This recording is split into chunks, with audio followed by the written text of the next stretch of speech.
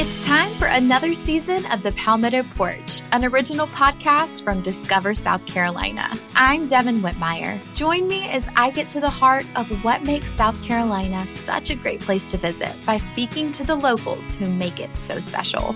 Premiering December 5th, find The Palmetto Porch wherever you get your podcasts. And for more information about our show, visit scpalmettoporch.com.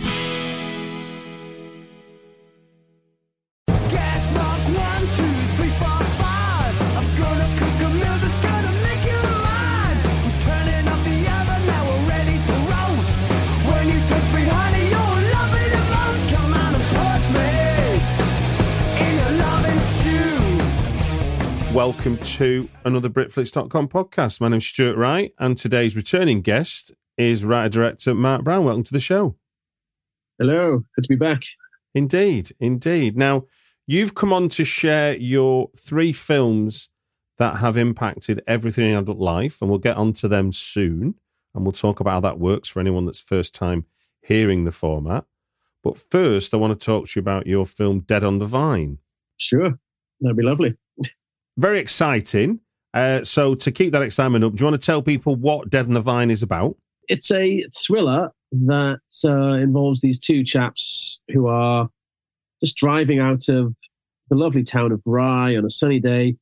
And then one of them has an epileptic fit and they have to pull into the nearest place, which happens to be this beautiful vineyard, which is run by these 2 women who are in preparation for a business-saving wine tasting.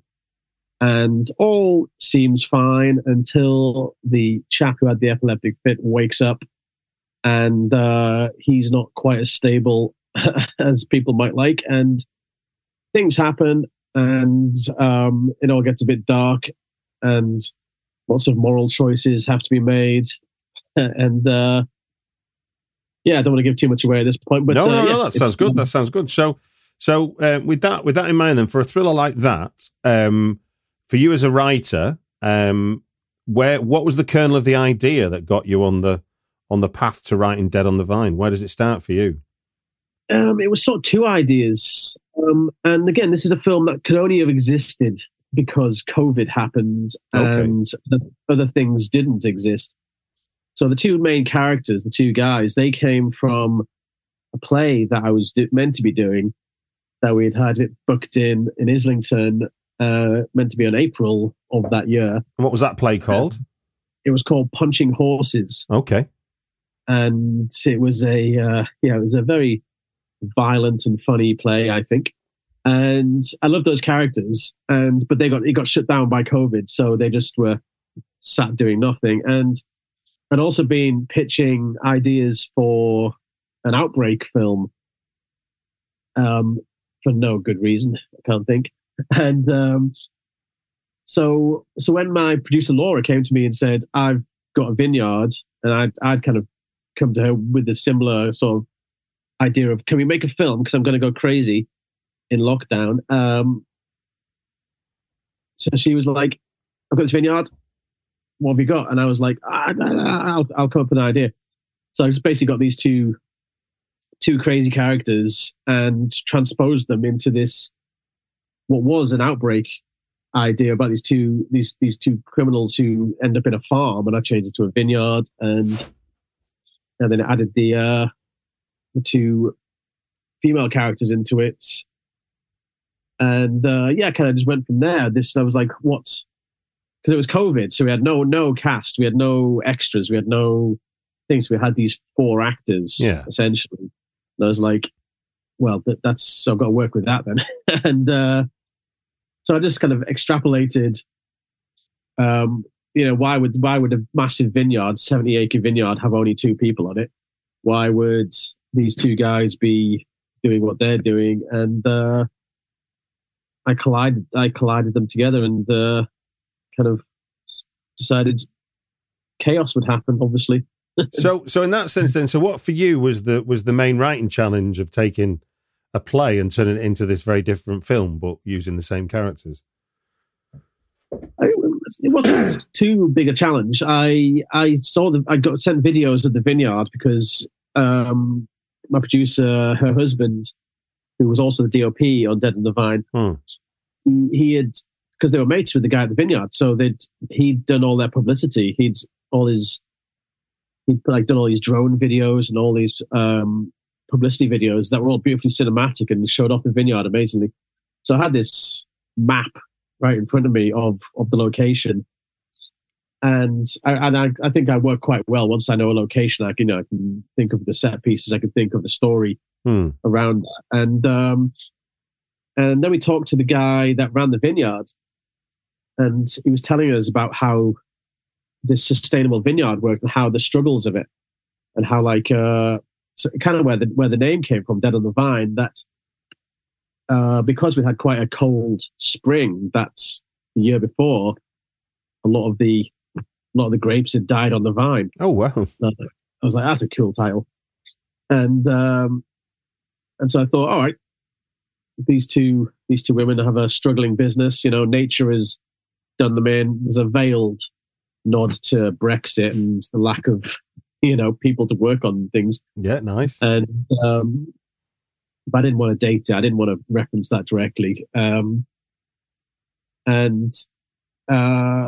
two characters, they're toned down from the play. The play, obviously, can be a lot more absurd and extreme in theatre with the realism or the lack of realism in many ways. And so that wasn't going to work on film. So they were kind of toned down and made a bit more realistic. And I'd always wanted to do something to do with a bit mental health issues, but I'm not very good at doing the sort of serious Ken Loach kind of stuff. I can't be that serious. So I took it in a bit more of a thriller horror way, and but I think it's true to life from my own experiences and the experiences of a lot of people I know, but pushed to a level that is a bit more cinematic, shall we say? Yeah.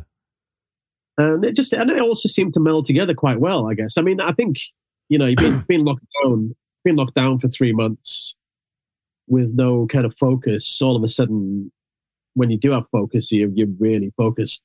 And so I was more than happy to spend all my brain power just working out these stories. And I was very lucky to get a writing job just before lockdown, and that kind of bled into lockdown a bit. But once that finished, I was just writing, but it's just having that fear of the industry never coming back. It was like, what I'm going to keep writing, but will these ever see the light of day? Any of these things that I'm putting down? And so to have an actual end game to it was incredible for my mental health. It was. I could imagine. Yeah, really kind of pushed me through, and it also gave me a reason to avoid my children for a couple of hours a day, because homeschooling isn't fun. And I love them to bits, but stuck in a house my son would have been 2.5, and my daughter would have been like 6. That was they needed to run around a lot more than they were able. So it was they were just like 2 perpetually exploding hand grenades around my house all the time. My son was potty training as well, so he was just walking around naked and pissing on the floor. And we were like, no, he had like 7 potties around the house, and he didn't manage to hit any of them for the first month or so. So you can imagine, things were getting frayed within my brain, and so I was more than happy just to shut myself away and live in the world of these characters and meld this story together. And I sent once I'd done a first draft, I sent it to a few people and got the feedback. And I think what I learned, because we had this, the time frame of this film was insane. We had the idea of doing it on May the 9th. Yeah. And we were on set on July 17th. Wow. And, my producer, Laura, was incredible. She just managed to pull together this crew, again, who were all in a similar position to us, just like desperate to be out of the house, desperate to be working. And 2 weeks in a beautiful vineyard in July was quite appealing to a lot of people. and yeah, I put together the cast. But I think what might have gone by the wayside a little bit was, I think we found this in the edit anyway, the script probably needed another going over. Yeah. Because we ended up cutting out like 10, 12 minutes from the beginning of the film. I had this idea, and it's sort of there in the film now, but let's just say it was drawn out a little bit too much in the original in the first cut.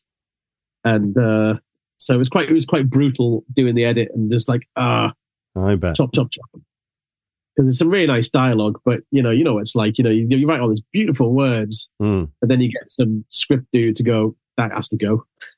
And we didn't have the time, I guess, and to do that. And so the second cut was brutal. Well, look, congratulations on getting that film done and getting your world premiere under your belt. Look forward to the UK premiere. And thank you for sharing that experience. It feels like every time I do one of these because obviously I'm in that run now where I'm talking to people of like, I did this during COVID. So it's kind of like hearing the different stories and the reasons and the relief, the challenges, the fears and all that surrounded it. Next year, there'll be no COVID stories next year. We hope. So let's move into your 3 films that have impacted everything in your adult life. Before we get into it, let me just explain the rules to the new listener who's come to us. Mark has given me 3 film titles. We will work through the 3 film titles. We'll do them in release date order. I'll shout them out and you can tell me, then we'll start talking about the memories. But there is a catch to this, a little bit of jeopardy. We're doing the 3 films and we're doing it against the clock. So every time 5 minutes are up, we're going to hear this sound, which you can hear perfectly well at your end there, Mark. I can hear it a bit, yeah.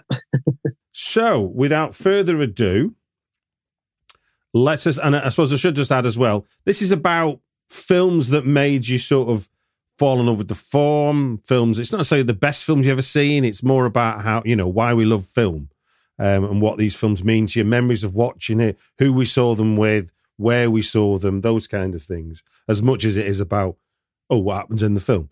So if I start at the oldest film in your 3, it's 1971, and we've took a Canadian director out to Australia to shoot a movie called Waking Fright. So this is the one I saw the last of the 3 that I've chosen, and I saw it quite recently, and it was just, it blew my brains out as a film. Waking Fright. It's the best version of the Descent into Hell that I've ever seen, and I just couldn't believe it when I was like, and it's been so long since a film has like hit me. Out of interest, then, if how did it come into your hands, as it were, to see it for the first time? How did that? What was the journey there? Well, I've been wanting to see it for absolutely years. Yeah, and it wasn't a film that was easy to come by in any way, shape, or form, despite its critical acclaim. And as Ted Kotcheff will tell you a million times over in any interview, that it was one of the first films to be accepted into the Cannes Classics section. It was the first or second film ever to be shown twice at Cannes. And I'd always been intrigued by Ted Kotcheff, the director, because he directed First Blood, which was one of my first. And again, First Blood was going to be on this list. But I thought Waking Fright would be more interesting to talk about, since I don't think that many people have actually seen it.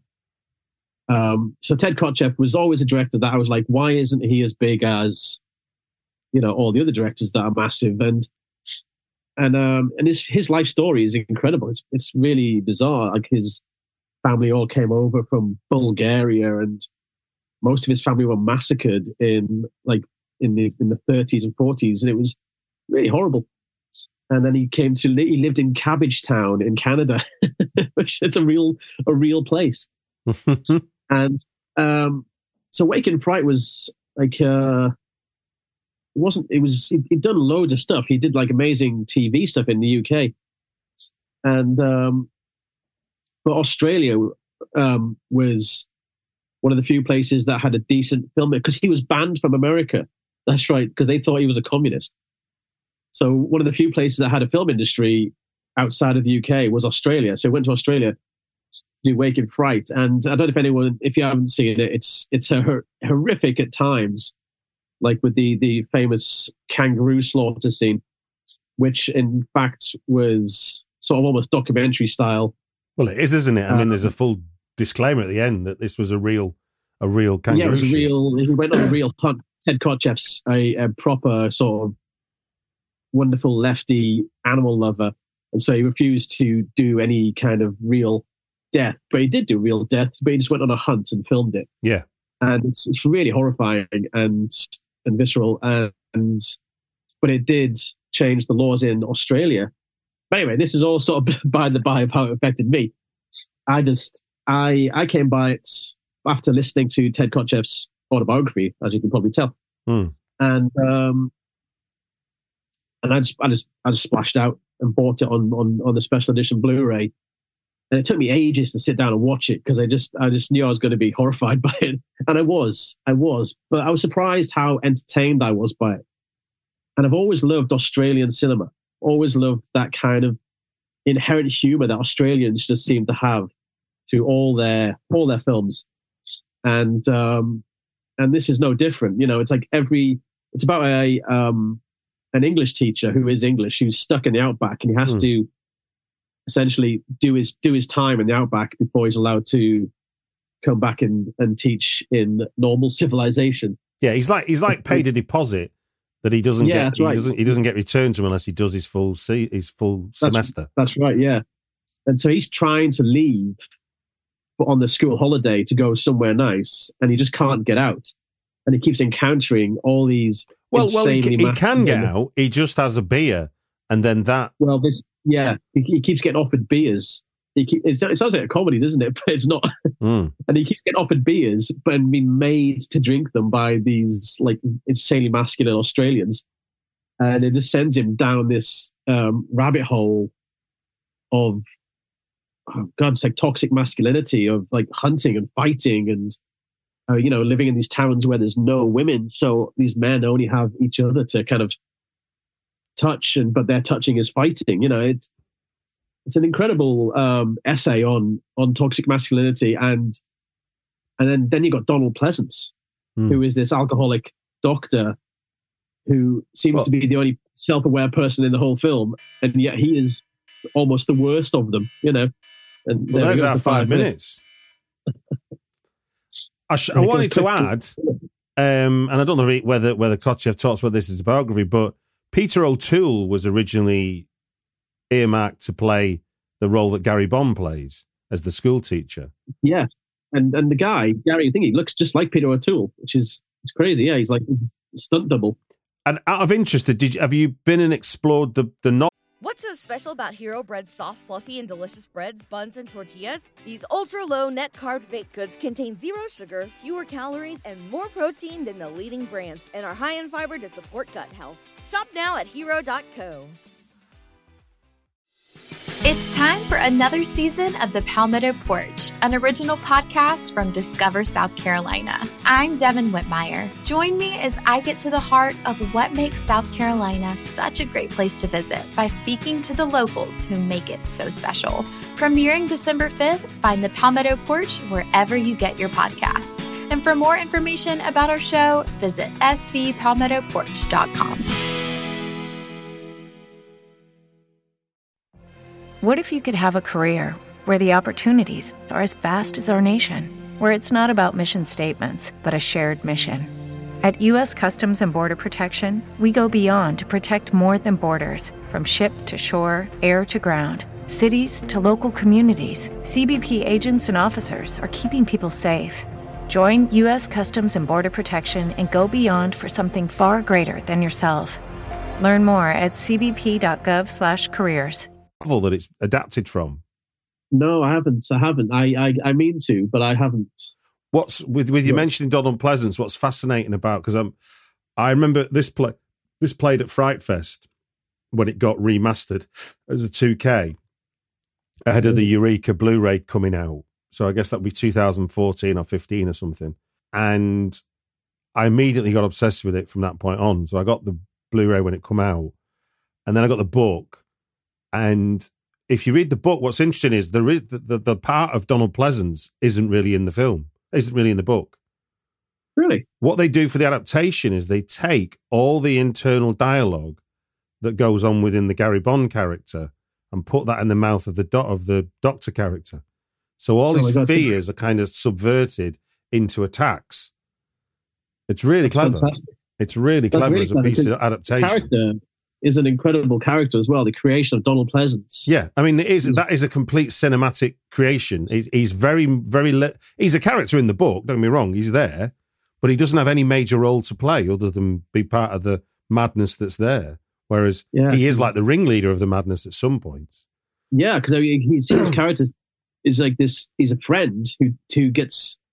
You realize more and more how utterly involved in the insanity of this place is. And it's really quite horrifying, and I just loved it. And I think I put him on a list the other day of Oscar-worthy performances that no one knows about, and I was like, Donald Pleasence in Wake in Fright is just insanely good. Well, in this film, and if you see him in a film called Death Train, have you seen that one? Death Train. Oh my God, I saw that like as a kid.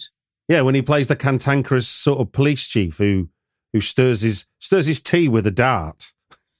Yes, the dart. Oh my God, I saw this like as a kid. I've not seen it like as an adult at all. So I've got very vague. If you watch it as an adult, you play these two films back to back and you just go, Donald Pleasence really was like an underrated acting talent because he's left field roles. But anyway, sir, let us move forward. Yeah. Right, we're going to jump forward 3 years to 1974 for the hugely satirical, hugely funny Blazing Saddles. Where does that come in? Where are you seeing that for the first time, and how are you seeing it? I saw that with my family on a Sunday afternoon at my auntie's house. Almost all the films I saw that I was inappropriately young to see were at my auntie's house on a Sunday afternoon. And Blazing Saddles I must have seen when I was 6 or 7 years old. Okay. And it was just at the time, and still is, one of the funniest films I've ever seen. The humor throughout is just incredible. The performances, it's set. I'd already seen Stir Crazy by this point, right? And so Gene Wilder was already one of my favorite actors, and in this it just solidified him because I thought, oh wow, he's actually cool in this. He's a cool cowboy in this. And I was saying this the other day that Gene Wilder is such an absolute legend. I saw Rhinoceros the other day. I don't know if you've seen that, the Ionesco American Film Theatre thing. It's crazy film, but Gene Wilder is amazing. It's Gene Wilder and Zero Mostel again. And Cleveland Little as Bart, I thought it's just one of the coolest characters I'd ever seen as a kid. And obviously as a kid, I didn't understand quite a lot of the satire of it and the kind of the racism, as in the satirizing of the racism. Yeah. But what it did was it made me ask all the questions to my parents and this is how I feel like it's affected my life forever, because it gave me quite a clear, I think, understanding of racism from like such a young age. Because my parents just said, I was like, why are they being mean to him? Why are they calling him these names and stuff? They said, well, because he's black. And I was like, so? And they're like, well, a lot of people in these olden days and less olden days didn't like that. And so they didn't have black guys being sheriffs and stuff. And so it made me think. And these questions were, things that were in my head from such a young age that I feel like it set me on a good path to understanding the world a bit more and not being a terrible racist. And yeah, it's just stayed with me forever. That's the cleverness of it, the brilliance of it. Mel Brooks, I think it's Mel Brooks' best film. A lot of people may disagree. Some people say Young Frankenstein, very good also. But Blazing Saddles for me is it. And I love every set piece, every little moment, even like the ending where it just it breaks the I don't know how many walls it breaks. I was going to The say, fourth how does a wall. 6-year-old you compute the breaking of a fourth wall? It just seemed normal. I don't know. Again, I wonder how much that played a part in me getting into film, because it obviously showed the artifice of film.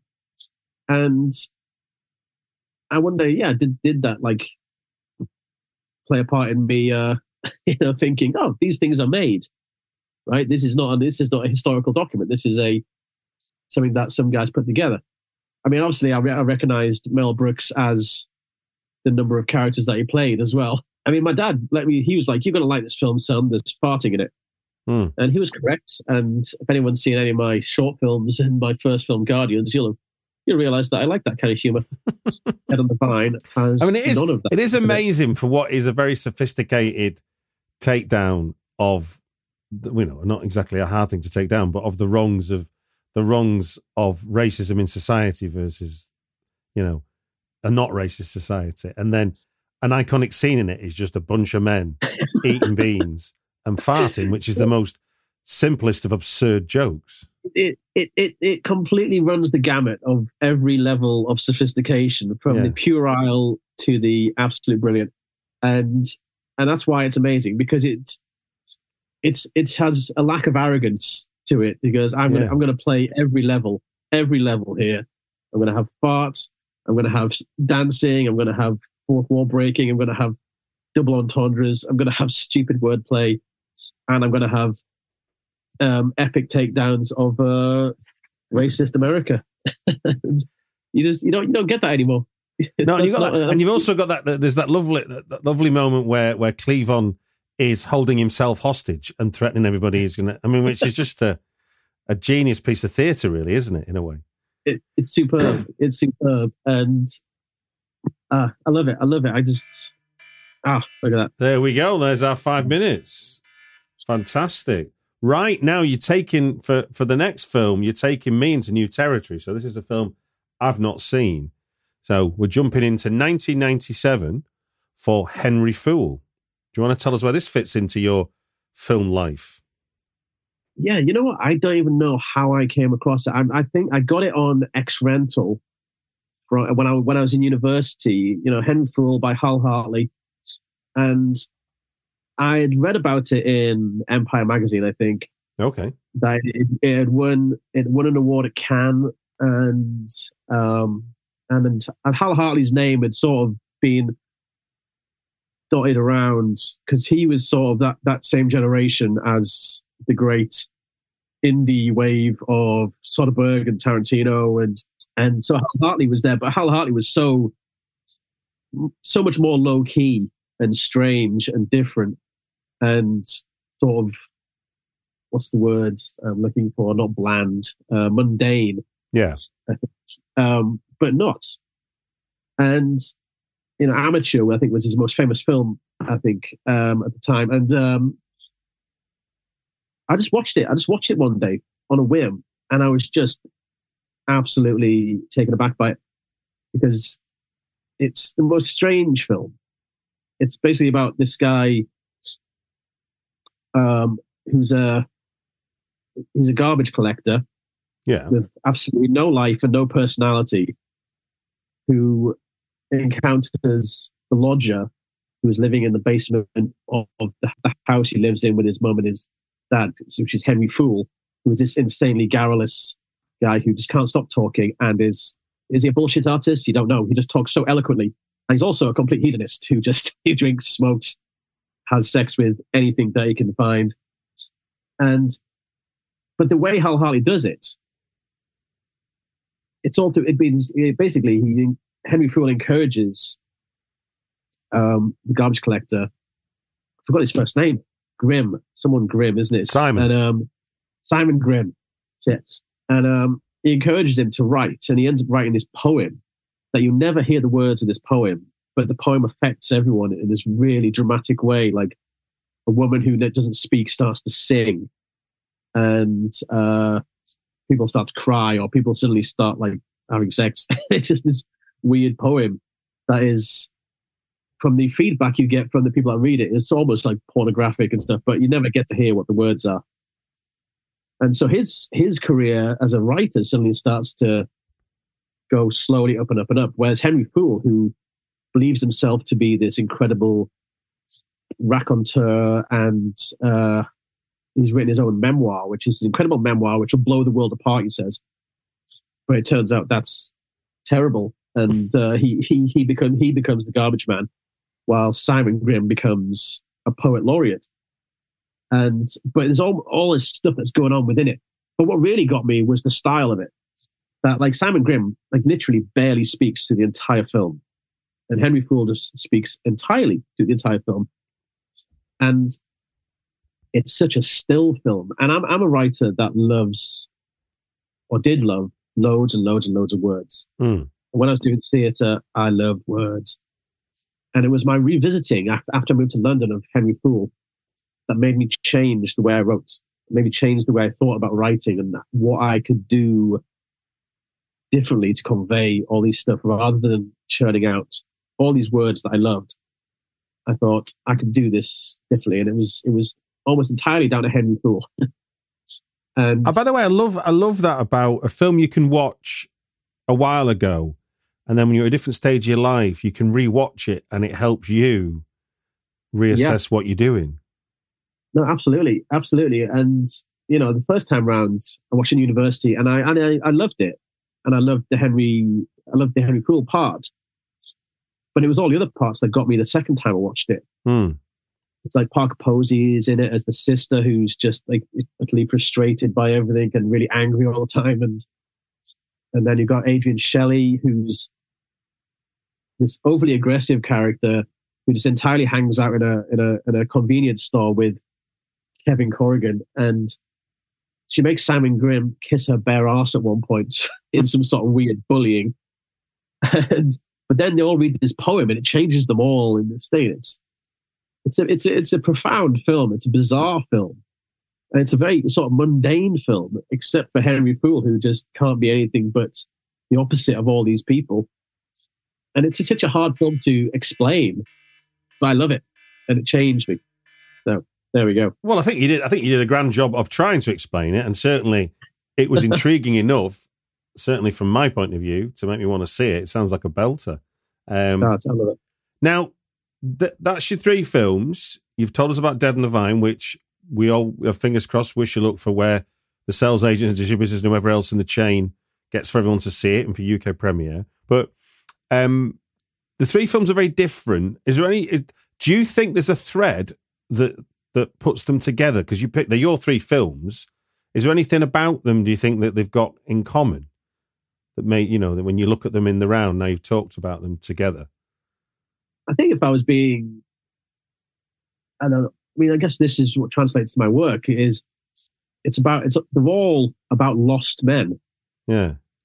You get me? Because obviously Bart is put into this, and obviously the Waco Kid, both men isolated and in a world that they're not familiar with, or they don't understand, or they don't want to be in. Mm. Naked Fright is a very extreme version of that. It is literally a man in a descent to hell in a place that he desperately wants to get out of, but he seemingly can't, and it's his own fault as well. And with Henry Fool, it's these two men who, in their own very different ways, are isolated from their own realities. One is avoiding it. One is trying to absorb it too much.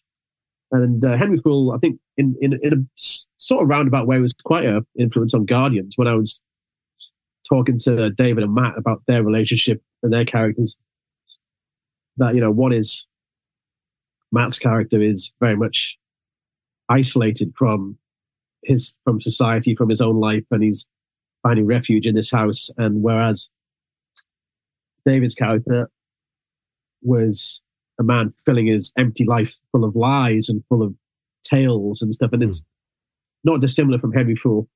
Well, I can't compare the quality. So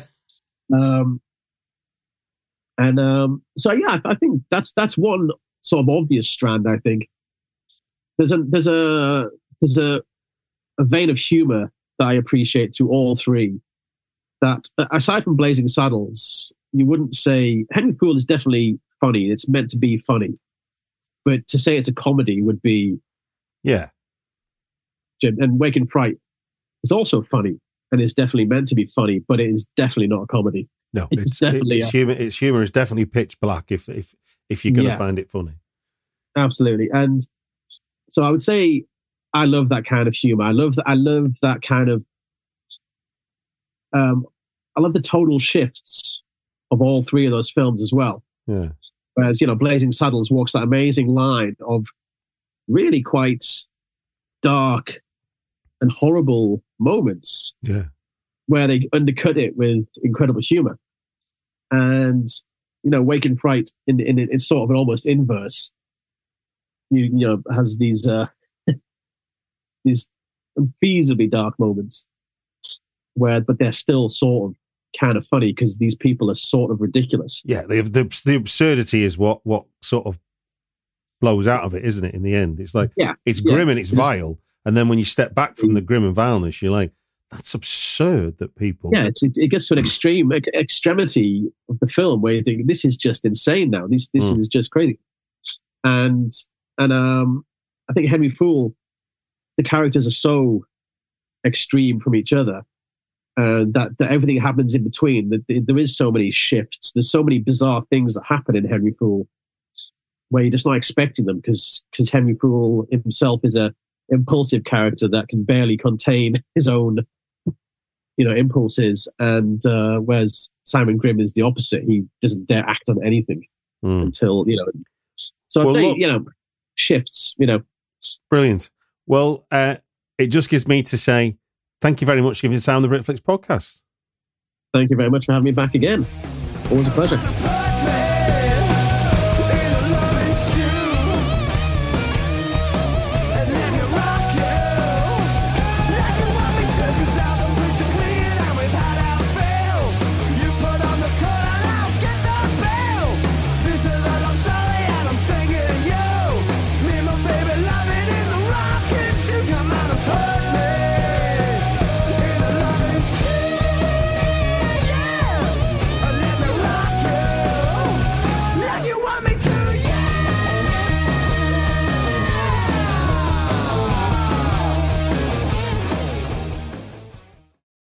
What's so special about Hero Bread's soft, fluffy, and delicious breads, buns, and tortillas? These ultra-low net-carb baked goods contain zero sugar, fewer calories, and more protein than the leading brands, and are high in fiber to support gut health. Shop now at hero.co.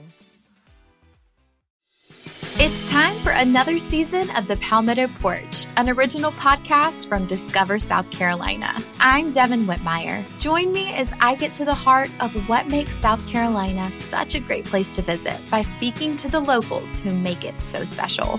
Premiering December 5th, find The Palmetto Porch wherever you get your podcasts. And for more information about our show, visit scpalmettoporch.com.